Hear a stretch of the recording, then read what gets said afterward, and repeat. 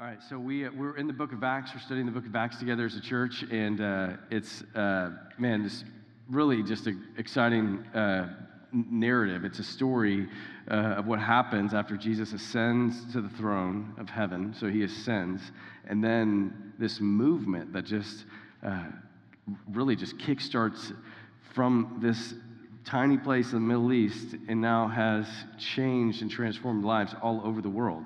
God has built a global community, and it started and kind of really kickstarted through the book of Acts. And so we're going to be in Acts chapter 4. If you want to turn there in an app that you have or a Bible that you brought, we'll also have verses on the screen if you want to read along that way. But just if you want to reference back or go back this week, it's in Acts chapter 4. And I'll tell you what, while you're turning there, I've gotten pulled over a number of times by police officers in my life, but there is one moment that I actually got, I think it's called a sobriety field test. So I don't know if anybody else has ever gotten your sobriety tested by a police officer, but I have. And you might be thinking, should this guy have a microphone? And I'll tell you the story because it's not maybe what you would think. I was not intoxicated, which my field test proved, and so I actually hadn't been drinking at all. But what happened was I was part of this men's organization in college. I went to Texas A&M and part of this men's group, and every fall we would have a fall retreat, and we would go to somebody's ranch like nearby our campus. So it was, and my parents actually lived in West Houston, and College Station is here. We went to a ranch kind of like halfway between. And rather than like sleeping in some sleeping bag, like on the ground in a not great situation after this retreat was over, I just was like, hey, buddy of mine, we're like, hey, we're just going to pop down to my parents' house and stay there for the weekend. And so we were driving down. It was super late. So it was, very, very late at night. And we had actually been in a barn. Like we had a retreat speaker come and share some stuff. And which I've been that retreat speaker now in the past. And so I'm like laughing at, some college kids are like, yeah, some retreat speaker came and we didn't really listen, and then we went on with the rest of our lives. And so, but it was super late. We were in this barn and there was all this like hay and dust. And I thought, I've thought my allergies been bad the last few days, but man, when we were leaving there, I was like just itching my eyes, and I was like, my nose was running, and I was not in great shape. And I was like, dude, just figure out what Flonase is. I don't know what my problem. I just didn't even have any concept of like taking any allergy medicine, but I was getting rocked, and I was driving very, very late at night. My buddy was actually in a car ahead of me. And so he was in the car, and we were just driving along these dark country roads, super late at night. And all of a sudden, this police officer, pulls up behind me, and he pulls me over. And my buddy sees that I got pulled over, and he pulls off like 50 yards ahead, which is a kind of a not great thing. And so, I'm sorry, officer, we have an officer here. I'm like, this is not great. I'm sure it looked really bad. But this guy comes up to me, and I roll down my window, and I'm like super tired, and my eyes are all red, and he's like, what are you doing? And I was like, I'm just on my way to my parents' house. I was at this men's retreat, like this very like obscure, and I was like, he's like, have you been smoking something, man? And I was like, no, it's my allergies. See, I was in this barn, and there's hay, and I don't even like smoking. My dad smoked growing up, and so it irritated my throat. And he was like, who's that car? And I was like, it's my friend.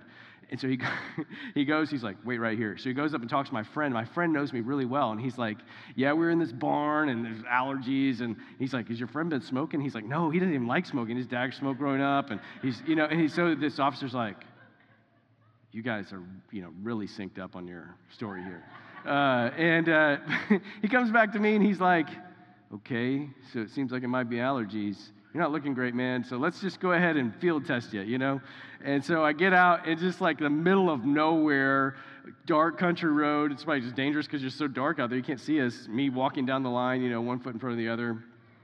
I'm glad he didn't ask me to do the alphabet thing in reverse. I don't know that I could do that in any state of mind. Like, that seems hard. And so, but, why am I even telling you this story? Is like, the reality is like, it's really dangerous if I had been driving, right? Like, if you're driving and you were under the influence of alcohol or some other substance, your decision making is impaired, right? That's why that's why we care about that. It's not just like, oh, it's just not good to mix them, because if you're drinking alcohol, that should be more of a time like where you're kind of stationary. It's not like a preferential thing. It's a safety thing, right? Because your decision making is impaired. And ironically, because of the nature of your decision making being impaired, a lot of times people don't even know that they're being influenced by alcohol, so they go ahead and start driving, right? And it's very, very dangerous, like horrifically dangerous. And similarly, it's really, really dangerous when we just navigate our lives totally unaware of what's really influencing us, right? It's maybe not as acute as driving in a car. The dangers become very, very real very, very quickly. But with our lives, we're making very small and big decisions influenced by something. And that's very dangerous when you're unaware of what you're being influenced by. And so, obviously, if you're making really big life decisions while you are high, we should probably talk about that. Like, we should have a conversation, because that's not a great plan for your life. But we're not just making really big decisions. We're making big decisions and small ones. We're reacting to one another in just moments. And so it's not just big decisions, it's small ones. And we're doing that under some kind of an influence, right? With something actually driving you. And the only question would be, which influence are you under? What is influencing? What's driving you? What's motivating you? And it might take some work. Actually, it definitely takes some work to get underneath what motivates you, what really is driving you, and to understand why you do what you do. That's why counselors exist in some way. Like, they just are going to spend 55 minutes helping you get behind. Why? They just keep going back. What's behind that curtain and that curtain? And just keep getting back there to help you understand why you're doing what you're doing. And there's something there. Like, there's an ultimate why that you're chasing. There's an ultimate motivator that you have.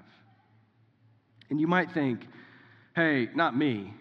There's not something that, like, I'm really chasing. Like, I'm just free. Nothing's influencing me. There's no outside force or outside influence that's really driving or directing my behavior. I'm not behaving this way because of something else. I'm behaving this way because I want to, because I'm free. I do what I want to. And in that case, no, you're not really free. You're just under the influence of this idol of control. You just want to be in control. So that's why you're claiming to be free, because you're looking for control. You're chasing something. You're motivated by something. And there's a big four, there's a big four accounting firms. And so if you are an accountant, you probably have worked for one of the big four. And similarly, as a human being, there's these big four idols that really show up in your life almost every time.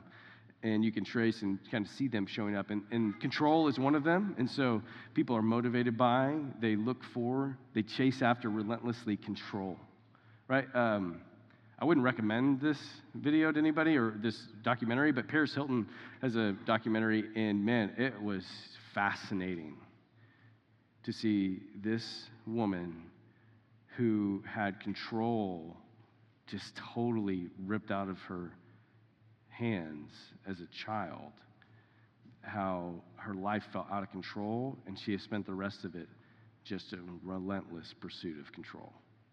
Everything she's doing, all of her motivations, all of her relationships are just totally driven by a longing for control. I'm like, does she see this? I think she would say, yeah, I'm looking for control. Control is one of them. Approval is one of them that you might not even recognize. It's like an invisible influence that's in your world that you're looking for approval. So the way that you're reacting in a negative way is because you don't have approval that you're longing for. Or the way that you're spending all this time and energy doing this one thing is because you're looking for approval from somebody. The fear of man is another way of saying that approval. You're just afraid of what people are going to think of you. Afraid of what people are going to say. Because you want and so badly need their approval. You need it. You need control. You need approval. You need comfort, right? So you got to have whatever this comfort is. Whatever you've concocted in your mind is like, this is what comfort looks like. This is what, maybe you frame that as like safety, whatever that comfort is, you need it. Or power, right? You want to have influence over other people, right? So those big four idols, and idol might be a weird word to use there because you might think of idols as more like an ancient kind of like little wooden figurines, as like, oh, this is my little idol, like a Survivor idol. You guys still watch Survivor? It's on like season 86, for a good reason. They know they like can build the storyline. It's pretty interesting. But they use these little idols, and so that's what we think of as little like figurines. But it's just an object of worship. Like that's what an idol is. It's just an object of worship. And what you worship is simply just what you trust and what you treasure, what you need to have. What do you need to have? And particularly in our culture, our society, like here in Fort Worth, like in Texas, in this area, that's what makes this area really interesting and dangerous. Because area or a culture in which Jesus is super familiar, right? You can actually go about using his name to co-opt your other idols. Like you kind of just co-opt his name and put that on top of your pursuit, your need for some other idol, right? You just kind of take and attach his name to that. Because you're really after something else, you're just using his name to get there, right? And so it's not actually worship of Jesus, it's worship of some idol that's behind that Jesus is going to give to you. That's what we really worship. That's what's dangerous about a cultural Christianity. And it's dangerous because our lives, they end up being subconsciously driven by something other than Jesus. Remember, this is about something that's influencing you. It's driving your life. And you're subconsciously being influenced by something that's not actually Jesus, which is dangerous. Okay, because the scriptures, they instruct us to be constantly being under the influence of the Spirit of God. Ephesians 18 says this. It says, do not get drunk with wine, for that is debauchery, which basically means like wasted life. Like that's not a good plan for your life. If you're just like getting drunk all the time, Paul's like, that's not a good plan. But the point is not about alcohol, not alcohol. Should you drink or should you not? There's a lot of alcohol in this message. But it's not about that at all. It's because he says this. Don't get drunk with wine, be filled with the Spirit. It's about influence. What's influencing you? What's driving you? And when he says be filled with the Spirit, he's actually saying be being filled. Be constantly getting filled up by the Holy Spirit. That's the directive that Paul gives us. And so we get a picture of that in the early church. That's what is happening in the book of Acts.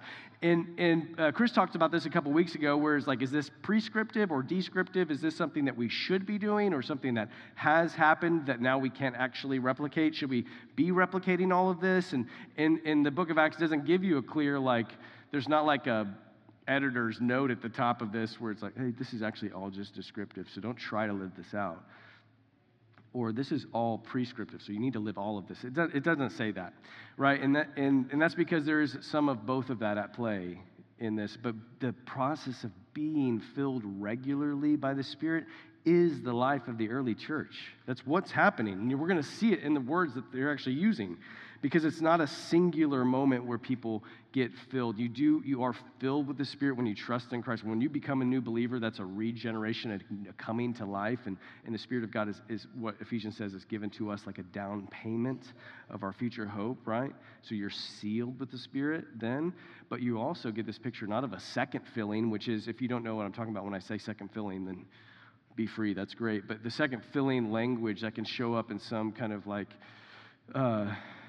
trains of thought in certain theological camps, and basically it's this idea that you're not real Christian until you get the second filling. But that's not biblical. A second filling is not biblical, but a second and third and fourth and 500th and 5,000th filling, and constantly being filled up empowered by the Spirit, under the influence of the Spirit, is the picture that we get in the early church. A community that was formed by the Spirit at Pentecost.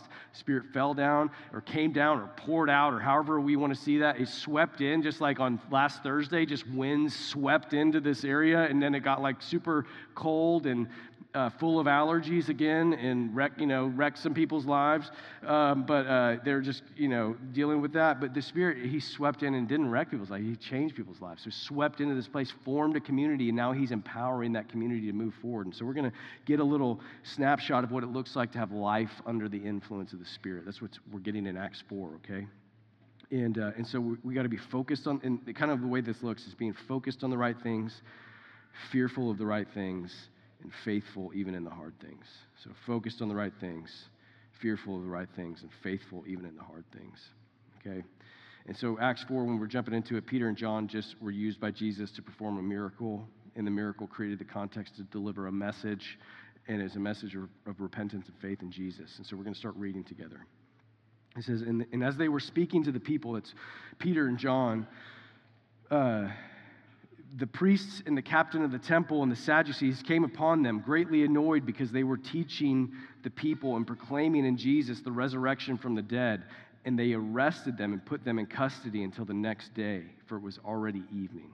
But many of those who had heard the word believed, and the number of the men came to about 5,000. So just pause right there. So Peter preaches this message, and thousands of people hear this invitation to repent, and they believe and to believe in Jesus, and they do it. Like, they just do it. That's kind of like the amazing thing is, like, when you're preaching this gospel message, a lot of times people are just going to blow you off, but sometimes they're going to actually believe it, and that's what's happening here. They said yes to it on the spot.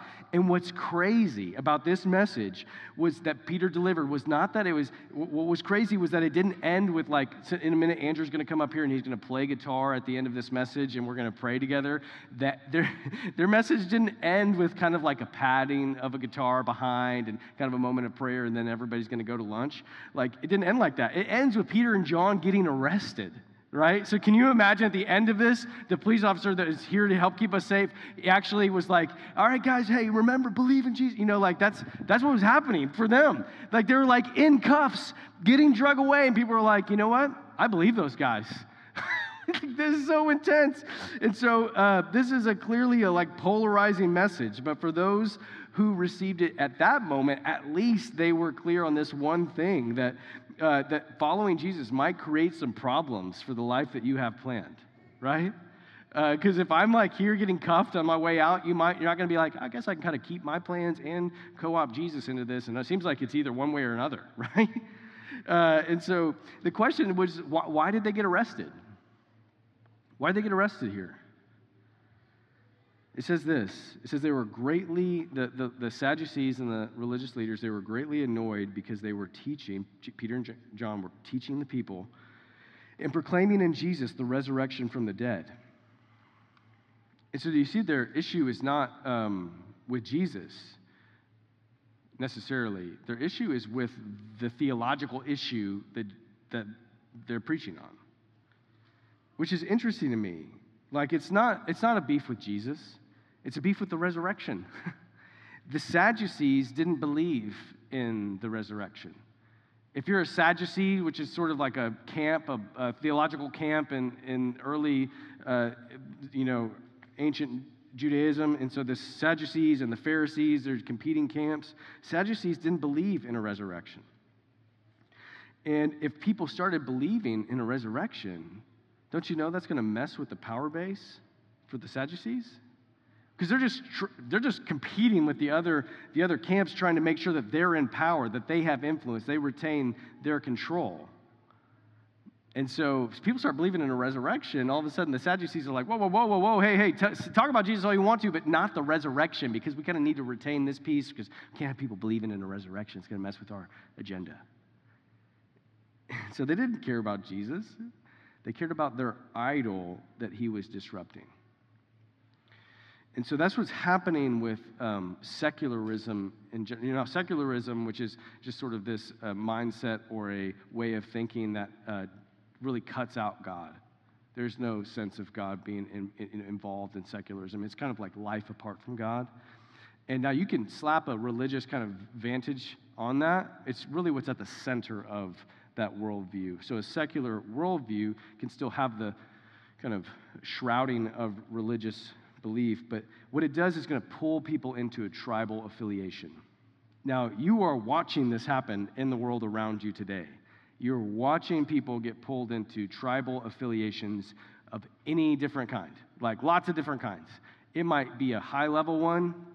Politically, you might just do red or blue, Republican, Democrat, conservative, liberal, all these different, you can just so many different ways you can slice that. Politically, just all the different social issues of the day, you're going to be constantly forced to pick a tribe. And so tribal affiliation is the momentum or the request of secularism. Hey, do what you want to, but just make sure you kind of put the sticker of what tribe you're in on the car. And secularism wants to do that because ultimately we want to be issue-based people, right? We want to be issue-based people. That's kind of how this whole thing is framed up. But the problem is that the Bible doesn't call us to be focused on a set of values, but focused on a person. Okay, now you might be like, well, there are biblical values. I would say there are, but those are born out of a person, not just a set of values. I actually think that's one of the biggest problems with cultural Christianity in Fort Worth or in Texas would be that we actually just are content to have values, a set of values, and we say that's central. But the Bible doesn't say that. The Bible says there's a person that's central, and all of these values flow out of him. Do you understand? And so now, there's a book I read recently, Before You Vote. It's a book by David Platt. It's actually really helpful, and I would encourage you to consider reading it before you vote. It's kind of aptly named. In the process of voting faithfully as a Christian, right? You're like, oh, is he going to talk about voting? Yeah, I'll talk about voting if you want, because it's not as clear as the tribes want to make it for everybody. Tribes want to say, no, this is very clear, black and white, just jump in on our side, or you're with us, you're against us. But what's going to have to happen for you to vote faithfully as a Christian is to actually make Christ the center of your life and your thought life, and from him understand the different issues that are represented in a vote. So you might vote on this person or that person. Inside of that candidate will not be all of your hopes and dreams, not if you're a Christian, okay? Because they're an imperfect candidate, but they will represent a vote on a particular set of issues. And so you have to do the work of understanding what those issues are. And then you have to do the work of actually understanding if the vote can impact those issues. So how clear is the Bible? So David Platt does a really good job of this. So on abortion, is the Bible super clear on abortion? Yes, it's super clear on abortion. That's not something that is in line with God's heart because it's a killing of a person. Now, if you've had an abortion, I'm just going to use this moment to say, hey, there's love and grace unending for you. Let's talk. But let's also not pretend that that's right and is okay with God's desire for mankind, right? So there's tons of biblical clarity. Is there an ability to influence that in this vote? Does voting for this person actually create impact for that? And you do that with a whole set of issues. So I totally get it. Issues matter. We need to understand. We need to be faithful, steward our vote in such a way that we can impact issues, but they can't terminate on the issue themselves. They have to be generated from some place, and that some place is a someone. Okay? So if I lost you and all that, just come back to this. You got to be focused. Life under the influence of the Spirit, which these men who are Peter and John are under the influence of the Spirit, and they're focusing on the right things, okay? And so, so the Bible doesn't call us to be focused on a set of values, but focused on a person. So focused on the right thing. It's not focused on a set of values or an agenda, but on Jesus. And then that creates your agenda because he has one, okay? And so you keep reading. It says, on the next day, their rulers and elders and scribes gathered together in Jerusalem with Annas, the high priest, and Caiaphas, and John, and Alexander, and all who were of the high priestly family. And when they had set them, Peter and John, in their midst, they inquired, by what power or by what name did you do this? And then Peter, filled with the Holy Spirit, said to them, rulers of the people and elders, if we are being examined, don't fly over that, verse 8. Then Peter, filled with the Holy Spirit, okay, under the influence of the Holy Spirit, being influenced by the Holy Spirit, said to them, rulers of the people and elders, if we are being examined today concerning a good deed done to a crippled man, by what means this man has been healed, let it be known to all of you and to all the people of Israel that by the name of Jesus Christ of Nazareth, whom you crucified, whom God raised from the dead, by him this man is standing before you well.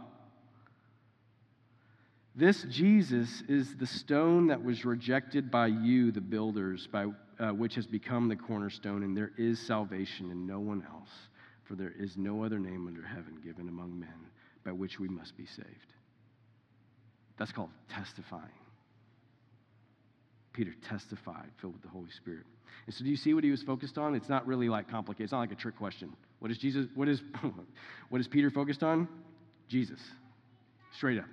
He says, this Jesus is the stone that was rejected by you, the builders, which has become the cornerstone. It's the focus. Everything hangs on this cornerstone, Jesus. It's all about him. He's at the centerpiece. He's at the center of all of it. And he references the same thing in 1 Peter chapter 2. You can see in 1 Peter chapter 2, he says the same thing. He says Jesus is the cornerstone, and everybody who rejects him, he becomes a stumbling block to them. Either he's going to be the cornerstone of your life as you're connected into God's plan, or he's going to be the stumbling block of your life. You're going to get tripped up by him because one day you, your neighbor, your coworker, your sister, your brother, your aunt, your uncle, your grandparents, everybody is going to have to deal with him. You will not avoid Jesus in this life or the next. You could avoid him maybe for a lot of this life, but you certainly won't avoid him in the next. Because one day you're going to stand before his throne, right? And he says this, and there's salvation in no one else, for there is no other name under heaven given among men by which we must be saved. He is the only way in which you're going to avoid the great danger that your soul is in. And that's what's really, it's a bummer at an infinite level. You know, if you have kids, you know they're born into the situation where their soul is in danger. They're not born into a safe spot. We don't come into kind of a safe haven of life and kind of able to navigate without all the dangers. I mean, you might be able to like kind of create a really perfect world for your kids, and I want that, man. I really do. I want to keep them safe from everything. My youngest, I was on a camping trip this last weekend. My youngest, she slid off a bed and whacked her head on the ground. I'm like, oh my gosh. She got a concussion. You know, she's 9 months old. What's going to happen? It's not a safe place, but that's not the biggest danger. Concussion is not the greatest danger for Emma. Her soul was born in danger because her soul was born into this world at odds with the living God. And there needs to be a way in which she can be saved. And Peter's saying the only way that happens is through the life, death, and resurrection of Jesus, his name. And so I came across this quote this week. It's from A.W. Tozer. And he defined accepting Christ as having an attachment. Because this is the problem. People hear that and they're like, okay, great. Let me add Jesus into my kind of like stew of my life, into the recipe for my life. I'll bring Jesus in kind of at the appropriate times, and I'll kind of do the Jesus thing, and I'll say his name when I'm supposed to, and I'll pray for that person when I'm supposed to pray for that person. I never actually will, but I'll say that I'll pray for them. And, I'll even do since we're talking about voting, I'll do the Christian voting thing, or at least I'll say that I will. And I'll kind of like use Jesus strategically in my life to get where I'm trying to go. That's the danger. People will hear this and they're like, oh, or maybe I'll kind of like try to fireproof my life and make sure that if I somehow died early, that at least I'm going to heaven, you know? But here, listen to how A.W. Tozer talks about this salvation that we have in Jesus, or accepting Christ, because that's like what you're driving to. Accept Christ. What it means is to have an attachment to the person of Christ that is revolutionary, complete, and exclusive. It's revolutionary in that it reverses the life and transforms it completely. It is an attachment to the person of Christ. It is complete in that it leaves no part of the life unaffected. It exempts no area of the life of the total man. And I just thought he did a good job of kind of just trying to say this is like what your life is all about, is being attached to Jesus. We don't attach Jesus to our priorities. We see the world through the lenses of the gospel of Jesus. and he brings everything else into focus, okay? So what it means to be filled with the Spirit is to be focused on the right things, which is right someone who is Jesus, okay? So you keep reading Acts 4, verse 13. It says, "Now when they saw the boldness of Peter and John and perceived that they were uneducated, common men, they were astonished. And they recognized that they had been with Jesus. But seeing the man who was healed standing beside them, they had nothing to say in opposition. But when they had commanded them to leave the council, they conferred with one another, saying, 'What shall we do with these men? For that a notable sign has been performed through them is evident to all the inhabitants of Jerusalem, and we cannot deny it. But in order that it may spread no further among the people, let us warn them to speak no more to anyone in this name.'" And so you're focused on the right things if you're filled with the Spirit, and then you're fearful of the right things. Okay? These guys, these leaders can't deny that there was a miracle. But what what they're refusing to do is relinquish their idols in the midst of this objective reality. So they have things that they're worshiping, things that they are under the influence of, and they won't let go of those things, or won't let those things let them go to cling on to Jesus. They won't exchange their worship. And it's, I think, because they're afraid of losing out on what this idol offers to them. Okay, and so what are they actually afraid of here in this moment? They're afraid of the opinion of the people. Do you see this? They're afraid of what people are going to say about them, because the people are the means by which they are actually getting this power or control that they really want. So they won't let it go. And if you go and read verses 21 and 22, it says, "And when basically the conclusion of this whole thing is that they just further threatened them. They let them go, finding no way to punish them because of the people. For all were praising God for what had happened. For the man on whom this sign of healing was performed was more than 40 years old." They were basically just, they had to answer to the opinion of the people. They were fearful of people. And so they were driven by the wrong fear. If you look at Peter and John, in verse 18, it says this: "So they called them," this is the religious leaders, called them back in, and they're like, "Here's what you got to do." They charged them not to speak or teach at all in the name of Jesus. But Peter and John answered them, "Whether it is right in the sight of God to listen to you rather than to God, you must judge. For we cannot but speak of what we have seen and heard."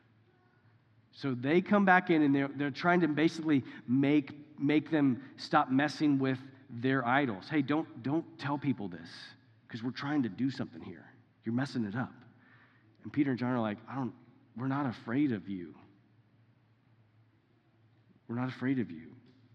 They're focused on Jesus. They're confident about what Jesus has done on their behalf, and so they're fearful of the right things.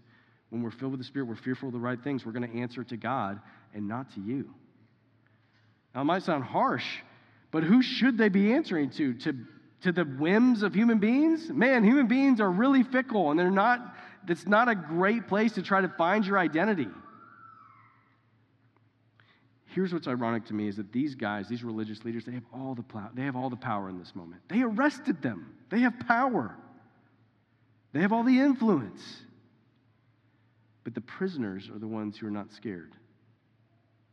The prisoners, the guys who got arrested, were not scared. Why? It's because they were afraid of something greater. They were afraid of someone greater. And did you see, it says it was clear to them. It's clear to the religious leaders that they had been with Jesus. I wonder if somebody just knew you and they interacted with you, if it would be clear to them that you had been with Jesus. And you might be like, well, I wasn't with Jesus in the same way that they were, and that's okay. You can still be with Jesus. You can still meet with Jesus. You can still spend time with Jesus. Engage with Jesus. Is your life marked by being with Jesus?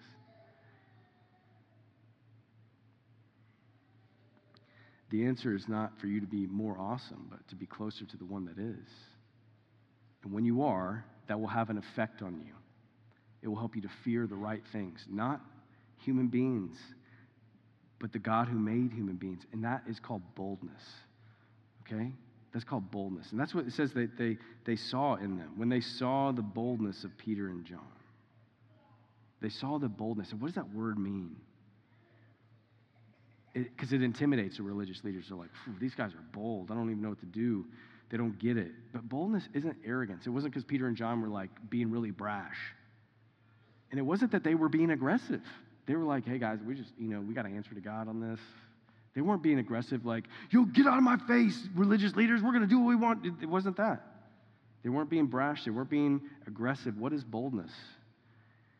The description that you kind of search around, poke around on the word is like, it's like a forthrightness. It's just saying things plainly. I'm just going to call it as it is. That's boldness. You're just going to say what is without having to sugarcoat that or dance around that or try to manage your perception of me in the midst of that. I'm just going to say what is. That's what Peter did. He just said what was. Jesus healed him.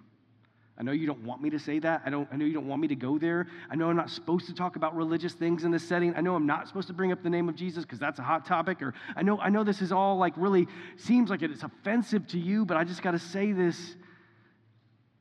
Jesus healed them.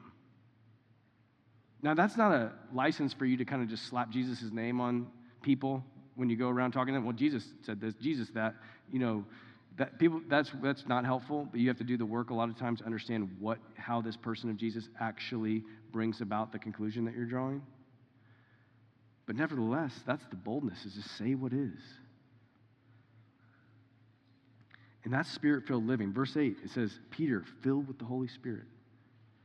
Again, not for the first time or the second time, but hopefully the hundreds and hundreds and thousands of times that we want to be filled under the influence, being driven by the Holy Spirit. And when they are, they're not afraid of people anymore.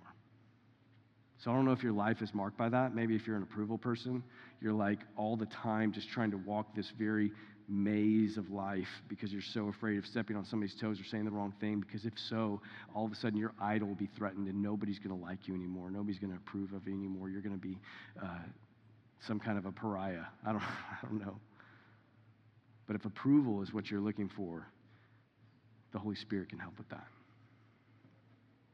And so you're focused on the right things, you're fearful of the right things, and you're faithful in the hard things. Okay, so keep reading Acts 4:23. It says, when they were released, they went to their friends and reported what the chief priests and elders had said to them. And when they heard it, their friends, they lifted their voices together to God and said, so they heard what happened, so they prayed. Something happened to their friends, so they prayed. Now, that's like not a fun thing. Hey, we got arrested. Now, there is kind of like maybe some kind of like crazy story, like they arrested us. And then they said, don't talk about Jesus. And now you might think, because you're looking backwards on time, you might be like, oh, so they just said, forget that. We're just going to do what we want to. Hey, depending on what your idol is, if you want comfort, it's probably not good to ruffle the feathers of the leaders who are going to mess with your life. Okay, you want approval? It's going to be hard to get whenever you get kicked out of the center of life for the first century, which is the synagogue. You're going to get kicked out of them. So you want approval? It's going to be hard to find there. You want comfort? It's going to be hard to find when you can't make any money. You want power? Not going to happen. You want control? All these things that are baked into human beings, that's counter to what these people respond with. So these people are saying, okay, this is a hard thing. Filled with the Holy Spirit, how do we be faithful in the hard things? They talk to God, and they say, Sovereign Lord, who made the heaven and the earth and the sea and everything in them, who through the mouth of our father David, your servant, said by the Holy Spirit. They're saying, God, you said this. Why did the Gentiles rage and the peoples plot in vain? The kings of the earth set themselves, and the rulers were gathered together against the Lord and against his anointed. They're quoting the Old Testament, talking about the situation that happened with Jesus, where everybody attacked Jesus. And they said, for truly in this city there were gathered together against your holy servant Jesus, whom you anointed, both Herod and Pontius Pilate, along with the Gentiles and the people of Israel. Everybody was against Jesus to do whatever your hand and your plan had predestined to take place, which is a whole other sermon. It says, and now, so they're like, God, you know how we got to the situation we're in. You know how the world is kind of against us. You know what we're facing, God. And look at verse 29. It says, and now, Lord, look upon their threats and kill all of them. Nope, it doesn't say that. Does it? Look upon their threats and grant to your servants to continue to speak your word with all boldness. While you stretch out your hand to destroy them, no, to heal. And signs and wonders are performed through the name of your holy servant Jesus. And when they had prayed, the place in which they were gathered together was shaken, and they were all filled with the Holy Spirit and continued to speak the word of God with boldness. And so it just should be shocking what they ask for in this moment. You should don't just kind of like Biblize this and kind of like, oh yeah, of course they prayed that. Like, they weren't just praying the right things because they felt like they were supposed to. They were asking God for something in the midst of this, and they were filled with the Spirit. And it says, and they asked God, and now, Lord, look upon their threats and grant to your servants to continue to speak your word with all boldness. Help us keep being plain about this message of the gospel. Help us keep being forthright about the truth of the gospel. Help us keep putting that out there. Help us keep delivering the only message that can save people. Help us keep doing that. And so these people are full of faith even when things are hard. That's what it means to be filled by the Spirit. Even when things are hard, you are faithful, full of faith. Not that God is going to make your life easy and smooth and fun, but that God would use you to continue to advance his kingdom, because that's where the goodness is. At his right hand are pleasures forevermore.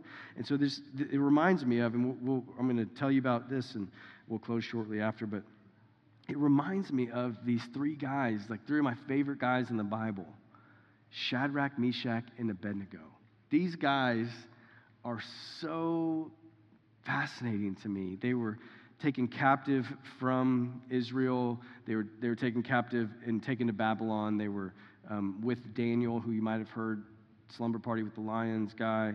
And so they were besties with him, and they would run around together. And they were kind of the most elite dudes in Babylon. Nobody could stop them. They were just really, really smart and really, really gifted and really filled by God's Spirit to do what he wanted them to do. And it says this, because then everybody saw this, and so they created a situation where they're like, hey, we're going to out these guys for our agenda again. And so we're going to tell everybody you have to worship the king of Babylon. Shadrach, Meshach, and Abednego, they were faithful even when things were hard. And it says this in verse 13 of Daniel chapter 3. You can just listen. It says, then Nebuchadnezzar, who's the king, in furious rage commanded that Shadrach, Meshach, and Abednego be brought. So they brought these men before the king. Nebuchadnezzar answered and said to them, is it true, O Shadrach, Meshach, and Abednego, that you do not serve my gods or worship the golden image that I have set up? Now, if you are ready when you hear the sound of the horn, pipe, lyre, trigon, I don't know what that is, harp, when you hear the sound of these instruments, bagpipe, every kind of music, to fall down and worship the image that I have made, well and good. But if you do not worship, you shall immediately be cast into a burning fiery furnace. And who is the God who will deliver you out of my hands?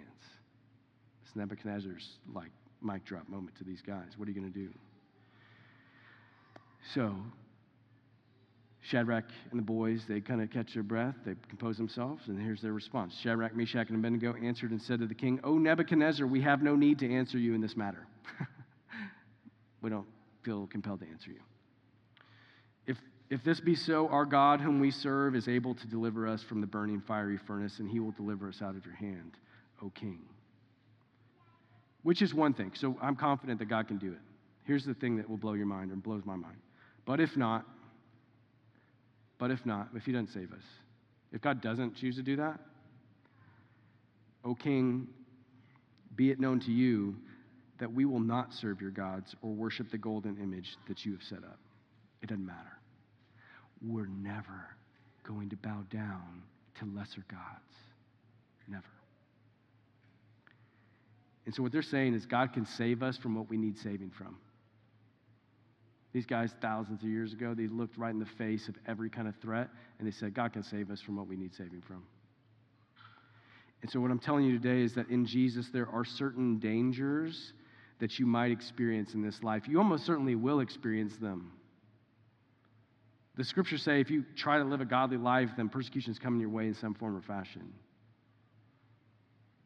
So in Jesus, there are certain dangers that you might experience, but because of Jesus, listen to me, there are bigger dangers that you never will experience. Certain dangers you might, but there are bigger ones that you never will. You will never be touched by. Your life plan in Christ has never been in greater danger than when you're following Jesus, but your soul has never been safer. Jesus in Matthew 10 says this. He says, "And do not fear those who kill the body but cannot kill the soul." Oh, Nebuchadnezzar, don't worry about him. He's just messing with your body. Rather, fear him who can destroy both soul and body in hell, is what Jesus said. Fear the right things. Focus on the right things. You can be faithful even in the hard things. And so the Spirit of God, what he's doing when these people are under the influence, they're filled with the Spirit, they're being influenced by the Spirit. What is happening is that Jesus is real to them. And this is where we're going to close. John Wesley, he was a preacher hundreds of years ago. He'd ride around on horseback, and he would preach the gospel all over the place. And when he was a young guy, he would run with some other Christians, and they would do something. Every week, they'd ask each other these 21 questions. And the last of those questions was this: is Christ real to you? And I came across, I thought, man, this is such an interesting question. But it's I think the one maybe that we need the Holy Spirit to help us answer. It's kind of like a sobriety field test for you. Who are you being influenced? What's influencing? What's driving your life? Is it the Spirit of God? Because if it is, Christ is not abstract. Jesus is not an idea. He is someone that you are focused on.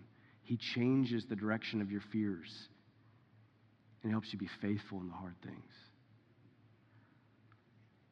So is Jesus real to you? In your heart now, answer it. Is he really real? Is this something you're just emotion you're going through? Maybe over the course of this week, the events of this week have made him feel like a literary creation. Maybe they were wrong about him. Or maybe you've just been chipped away at by a world calling you to worship something else. But we're gonna get to do something. So if you're helping serve communion today, come on up here, and Angel, you come on up too. We get to do something today. It's not just nice to get to receive communion. It's not like a good habit to be in. There's almost no nutritional impact from what this meal has for us.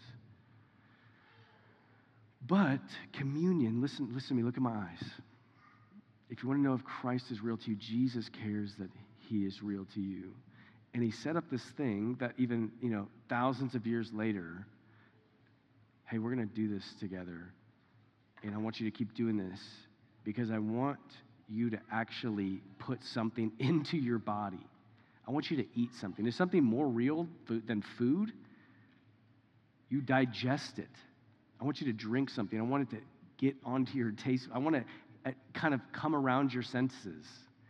If you ever eat or drink anything with Bradley Davis, he's going to make you smell it, before you drink it or eat it, because he's like, so much of it is in the smell. So maybe, man, I don't know if these wafers have any scent to them, but smell them. If this grape juice has any scent, smell it, taste it, receive it, because what we want in communion is for Jesus to be real to us. That's a work of the Holy Spirit to help him be real to you. Otherwise, we're just like 100 people gathered in a room in Fort Worth doing this weird hobby, but it's not a hobby. Because Jesus was a person with flesh that got torn, ripped apart, blood that got spilled. Because God was saying, I'm going to show you that I'm reconciling you to me through this body, through this blood. And now there's a promise. So the communion, when you receive it, you guys can go ahead and start passing that out. As you receive it, if you're a parent and you have kids, hey, if they haven't been baptized, that's probably a great place to start into this. Right? If you just put your faith in Christ, maybe you're hearing this and you're like, I want to put my faith in Jesus. Man, let's baptize you. That's the way that should jump into that. But parents, be wise in how you lead your kids through that. And kiddos, if you're not a Christian and you're still trying to figure that out, I would love to talk to you. You can come talk to me, or you can talk to your parents if you're trying to figure out what does it even mean to put my trust in Jesus. But what it means for Christians in the room, if you're part of this family of God, that means that over and over again, you're not having to rededicate your life to Christ. You're trying to come again underneath the cross and say, Jesus is real to me, as real as this food and this drink that I'm putting in my mouth, and that is my standing before God. Right? So look at my eyes on this. This is Jesus' body that was broken on your behalf. And this is his blood that was poured out on your behalf.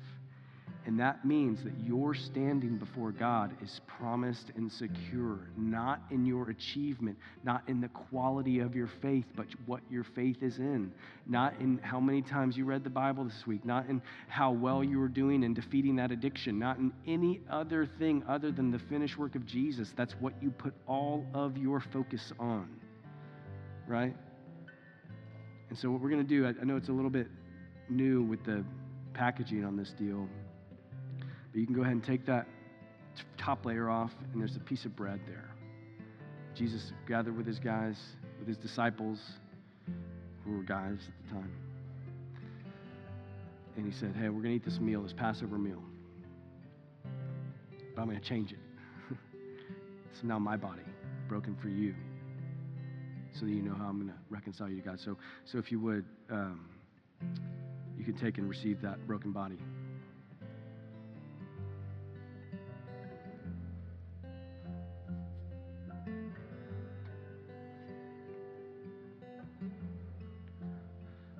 And then you can take the other layer off and get to the juice or wine. It's juice, so don't worry, we didn't mix them up and kind of like deliver randomly. But Jesus said there's a covenant that is made. You know what a covenant is? It's when you get if you're married, you made a covenant. Okay, it's not just a contract or kind of a short-term deal you can get out of. It's a covenant. And God said, I'm going to make a covenant with you, and I'm going to sign it and seal it with Jesus' very blood.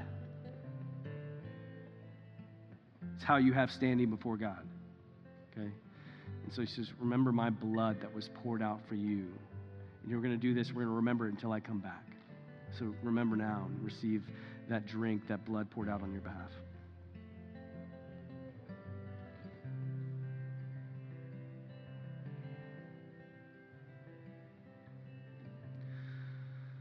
And take a minute and just be honest with God where you need to be under influence of the Spirit and not under your flesh or some other idol or some other God that's trying to influence and drive your life. Where do you need to come back to him and trust in what you just received, that promise?